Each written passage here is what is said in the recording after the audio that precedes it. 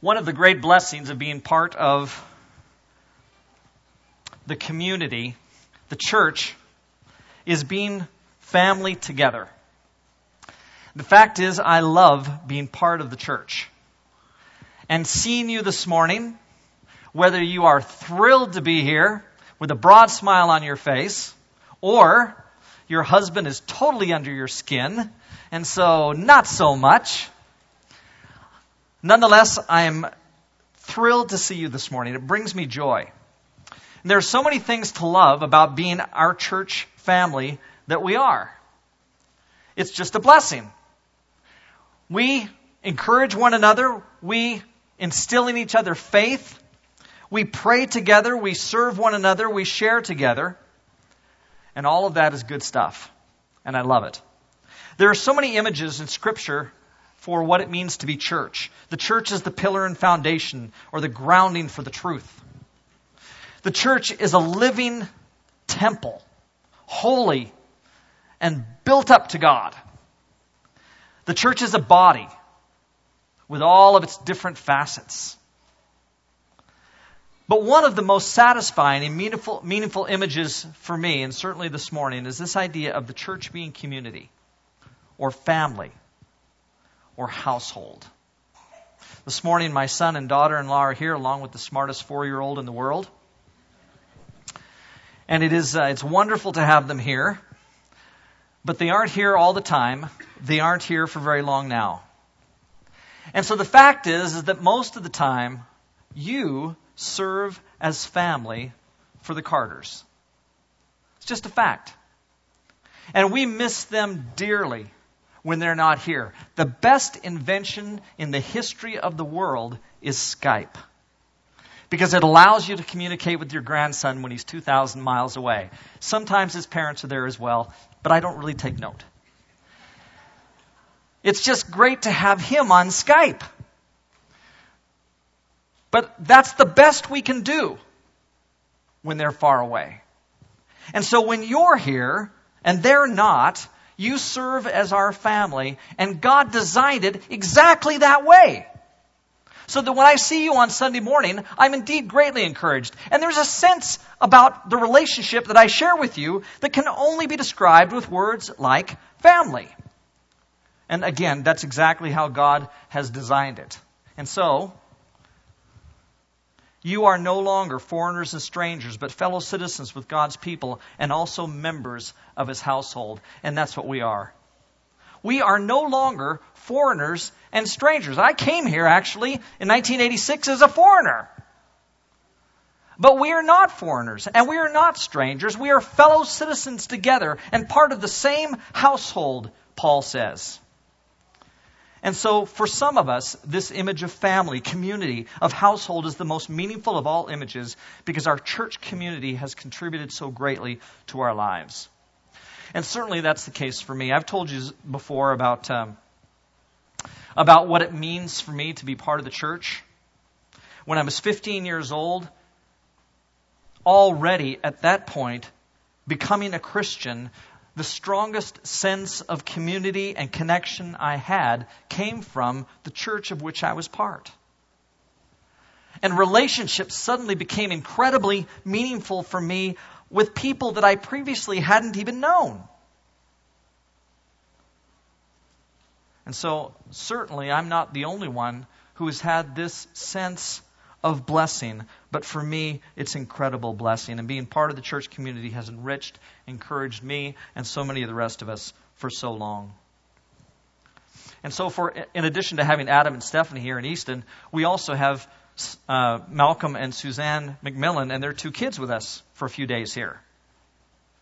And I think it's interesting that Malcolm and Suzanne can be so close to us. Like, why is it that they want to come and stay at our house? And why is it that we would invite them and want them to be part of our household for a time? It's because of this great relationship that we have. And so I met Malcolm in 1999 or 1998, and for the last 17 years, we've been brothers.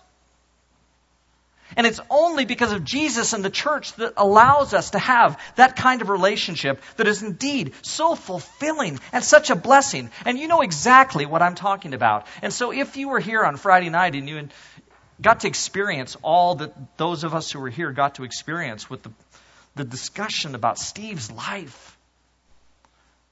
The blessing of being able to see photographs, numerous photographs, and his whole life story laid out. And what was at the center of all of that? Well, it was family. And it was first of all, of course, church or earthly family. And the McMillan family was here to honor that. Steve was here. Steve was named after Steve Pollock. And there were lots of other family members here, but there was so much church family here as well. And so we were blessed by that. We shared in that. We were encouraged by that. That allowed us to not just grieve in some way, but to rejoice together. And it really was a celebration of Steve Pollock's life. And we had the chance to share in all of that because we are a community. Well, our church family gets to do that quite often. The kind of celebrations of community together. Every time we serve one another, some kind of blessing comes into our lives because of that. And this morning, I've asked Carrie Clark if she would come up and share for a moment or two the notion of what it means for us together to be community. Because Jordan and Carrie have experienced that. And so she's going to share. Come on up. Carrie is going to share for a moment about what it means for us to be community together.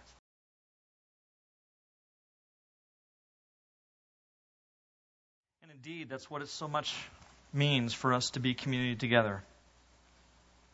So this morning I want to talk about some things having to do with community, because this is indeed so much of what we are, who we are, and what we want to be more of. So I'm going to talk about the source of this community and where it lies. I want to talk about the basic identity of this community, and then just mention a response that I think is appropriate to the notion of us being community together. I want you to turn in your Bibles, if you would, to this passage, please. Ephesians chapter 4, verses 2 through 6. If you're in a Pew Bible, it's on page 828.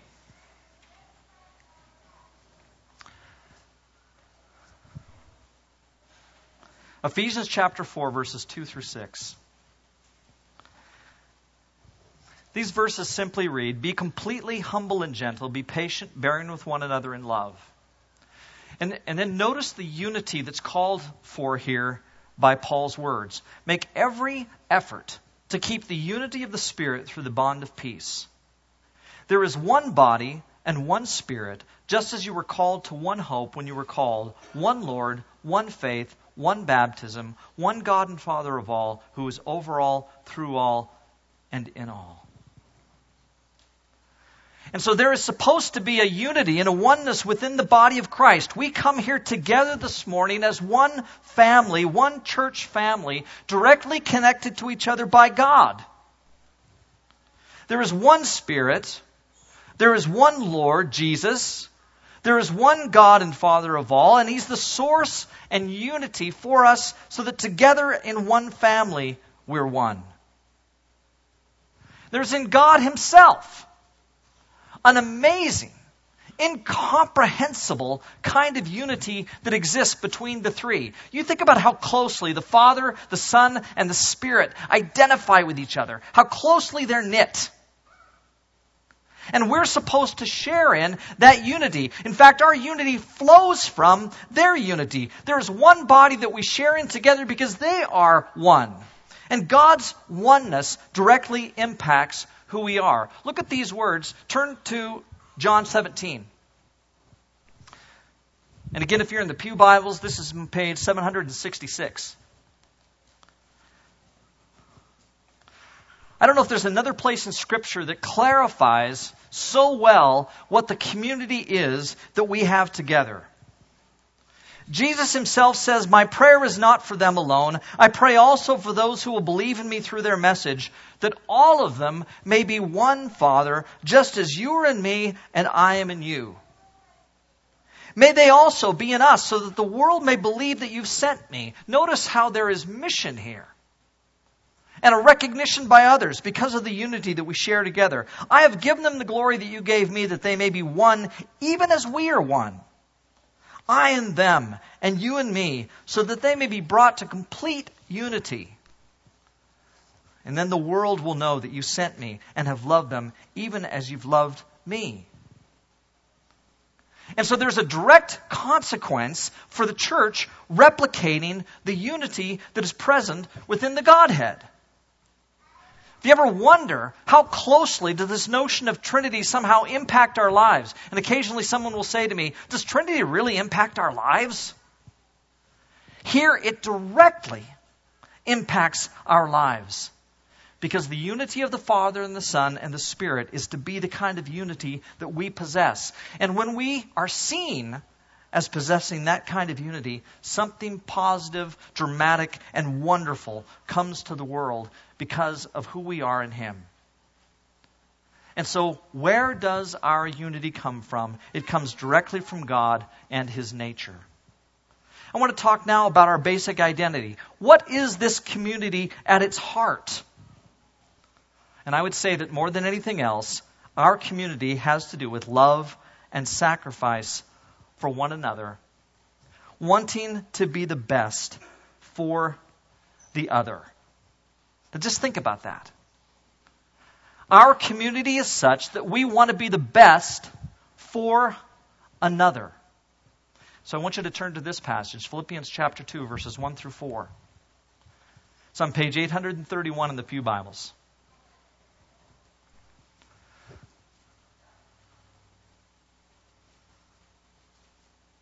And I'll admit that for all of us today, this is a bit of a challenge. Paul lays out something here that is in many ways difficult for us to follow and achieve.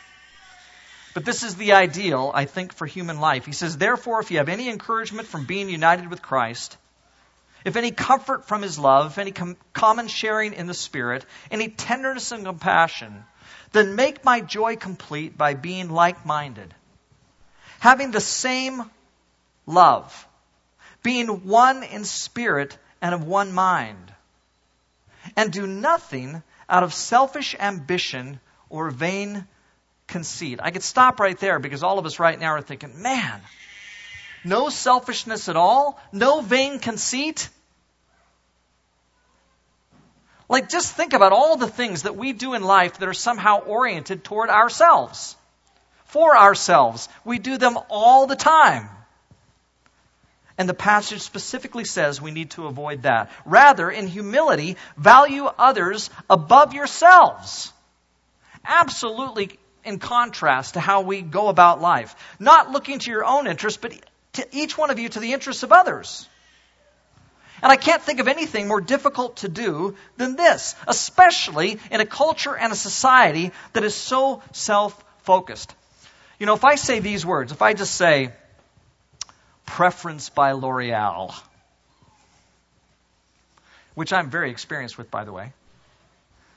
If I say preference by L'Oreal, there's a good chance that some woman out there, after I said that, said to herself, because I'm worth it.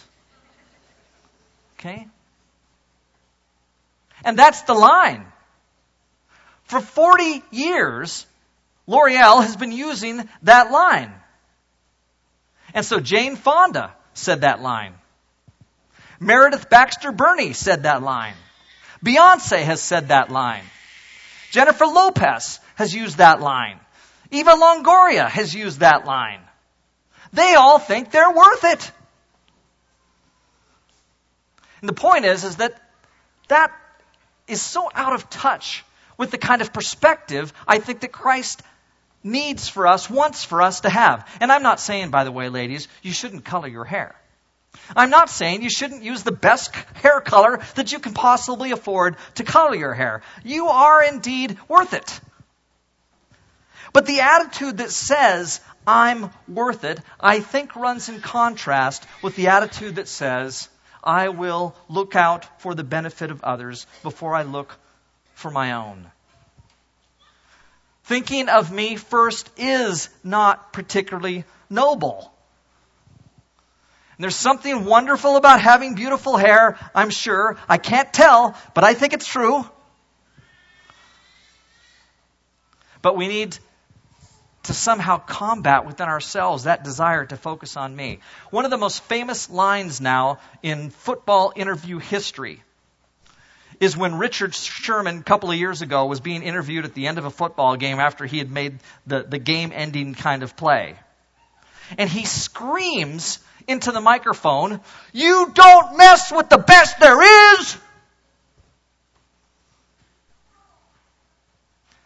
Well, there are a lot of people who would debate that. Like, he's good, there's no doubt about it. But is Richard Sherman the absolute best cornerback in football right now? Well, there's some people who would dispute that. And I appreciate the fact that he's got some confidence. But that becomes somehow a testimony, I think, to our times. Where whatever happened to athletes just being wonderful athletes, but also being humble at the same time? We just don't experience that or see that the way that we used to see it. And so we tend to value ourselves above all others rather than having us value others above ourselves. And I would say that's a problem. And so I would say, maybe especially to those of you who are younger, don't get caught up in this message from the world that says you're everything. I want you to have a healthy self-esteem. I don't want you to think that you're the epitome of humanity. We need to recognize that there are others that need to be put above ourselves. We need to serve others beyond ourselves. Turn to this passage. It's on page 836 in the Pew Bibles. 1 Thessalonians chapter 4, verses 9 and 10. Paul says, "Now about brotherly love, we don't need to write to you, for you yourselves have been taught by God to love each other. And in fact, you do love all the brothers in Macedonia. Yet we urge you, brothers, to do so more and more." And so it strikes me that, first of all, God is the one who teaches us to love one another. He wants this for us. He teaches us that, as I said before, by being this one who has love at his very core and nature, so that the Father, Son, and Spirit love each other right at the center of who they are. That loving existence means that they care in a unifying way about the other in a wonderful, wonderful way and example. There's a power there for us to love one another. But at the end here, after Paul has just commended them for loving each other, what does he say? Love each other more and more. And so we have wonderful things about our church family when it comes to being community and loving one another. Carrie just talked about that. And it is a blessing to be a church that does just those kind of things. Paul would say to us, "You guys are so good at that. Do it more and do it more. Keep growing, keep loving, keep being unified. Keep sharing together in the things that you are and progress." On the way up here, Adam and Stephanie and Easton traveled through Yellowstone National Park. I can remember when I was in about grade 6 or so going to Yellowstone with my family, and one of the things that we got to witness was petrified trees. If you've been to Yellowstone, there are some petrified trees. Maybe you've seen those. A petrified tree is one that, it was a tree, it was a living organism. The wood was wood. It has become like stone. It's important that we don't become petrified where we are in terms of our unity and community, but continue to grow more and more and allow that to propagate within us and to flourish and to see progressed the caring and the love, so that we don't stop growing, we don't stop living, we don't stop maturing, we don't stop producing. And at some level, I suppose we all need to ask this morning, am I petrifying or am I growing? So how do we respond this morning to the notion of the community? I would say that there are some trends that we need to buck. First of all, I'd say we need to buck the trend of isolation. There needs to be intentionality about the way in which we work to build community within the body. You know, every Sunday almost, all year long, we stand up and say, be a part of a life group. Join a life group. Build community with one another. And indeed, we need to do that. We need to continue to be part of smaller groups that build community among us. And if we're not doing that, which we should be, at least we need to be serving one another. We need to be looking for those opportunities. Every Sunday in our bulletin, there's a list of prayer requests or reminders, people who need to be prayed for. And a lot of times associated with those requests is something that you can do in order to serve others in the midst of it. Now, I don't know how many people ever take that prayer list home and really do something with it, but I want to encourage you this morning to do so. You know, one of the persons who does that is Imelda. And I've had Imelda call me on the phone and say, Kelly, I've been praying through the list this morning, and I just want to ask this question about this person. I don't really understand exactly what's going on. Can you tell me more? And when Imelda does that, I think, really? You're actually taking this list home? And you're looking through it? And you're praying for all of these people? Like, way to go, Imelda. I'm so grateful that she's doing that. And, you know, every other Tuesday night, our elders and myself and Dustin, if he happens to be there on that evening, he gets one of those nights off a month. We get together as a group and we go through that entire list and we pray through that list. And so if you ever think to yourself, I wonder once I put my prayer request on that list if it ever gets treated, if it ever gets prayed for, let me tell you that it does. At the very least, every other Tuesday night, every one of those prayer requests is prayed for. Well, we need to be doing that kind of thing because we are a community. And we love each other. And I hope you take seriously that list of prayer requests and that you pray through it. And God is going to bless us with community when you do so. By the way, we often remark that we don't know our neighbors the way that we should in this selfish generation. And there's got to be something that you can do in your community to build relationship with them and not just have community relations here. And so I encourage you to look for those opportunities. There's a couple that lives down the street from me, and just this morning, they're out, it's pouring down rain, the lightning and the thunder and everything, but they always sit down on their porch, even on Sunday mornings. And so I always turn the corner. A lot of times I'll just wave, all week long as they're out there in the mornings, I'll wave at them. They've started doing some walking, and so they walked by our house the other day.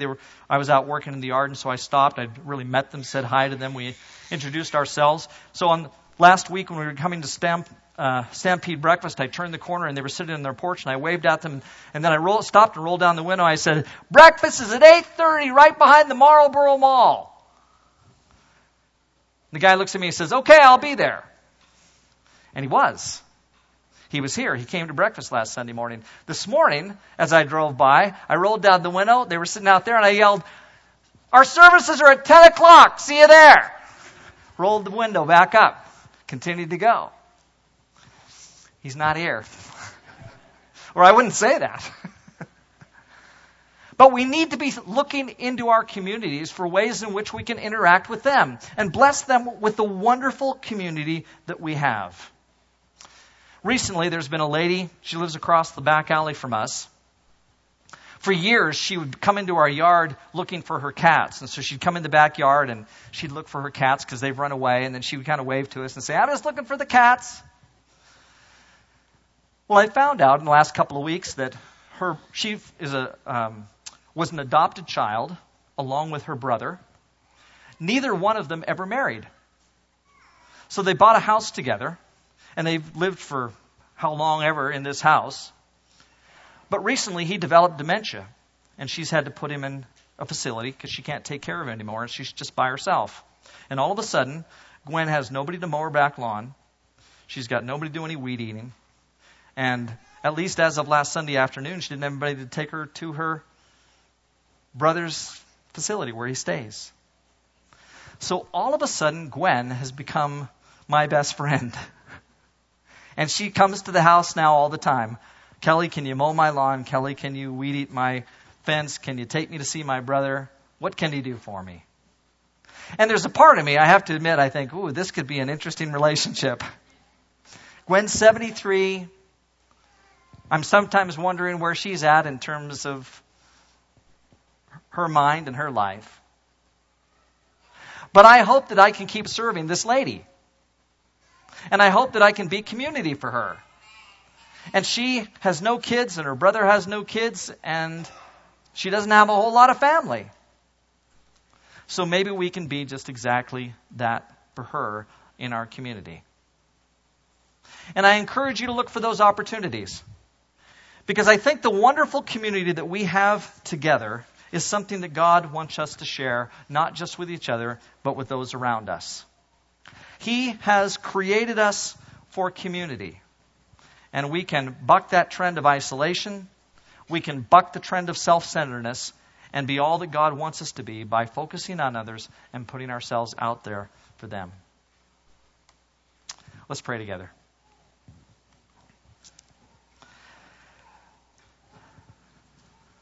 Lord God, we appreciate the chances we have to be family together. I thank you for the rich fellowship that we enjoy. I thank you for the experiences of love and service, of just building each other up, of being family. Help us, Father, not only to enjoy that together, but to enjoy it with others as well. Help us to expand our reach, to build a bigger family, to bring others in, to communicate to them the good news of Jesus. And we thank you so much through your Spirit that you're here today building community among us. It's in the name of Christ that we pray. Amen.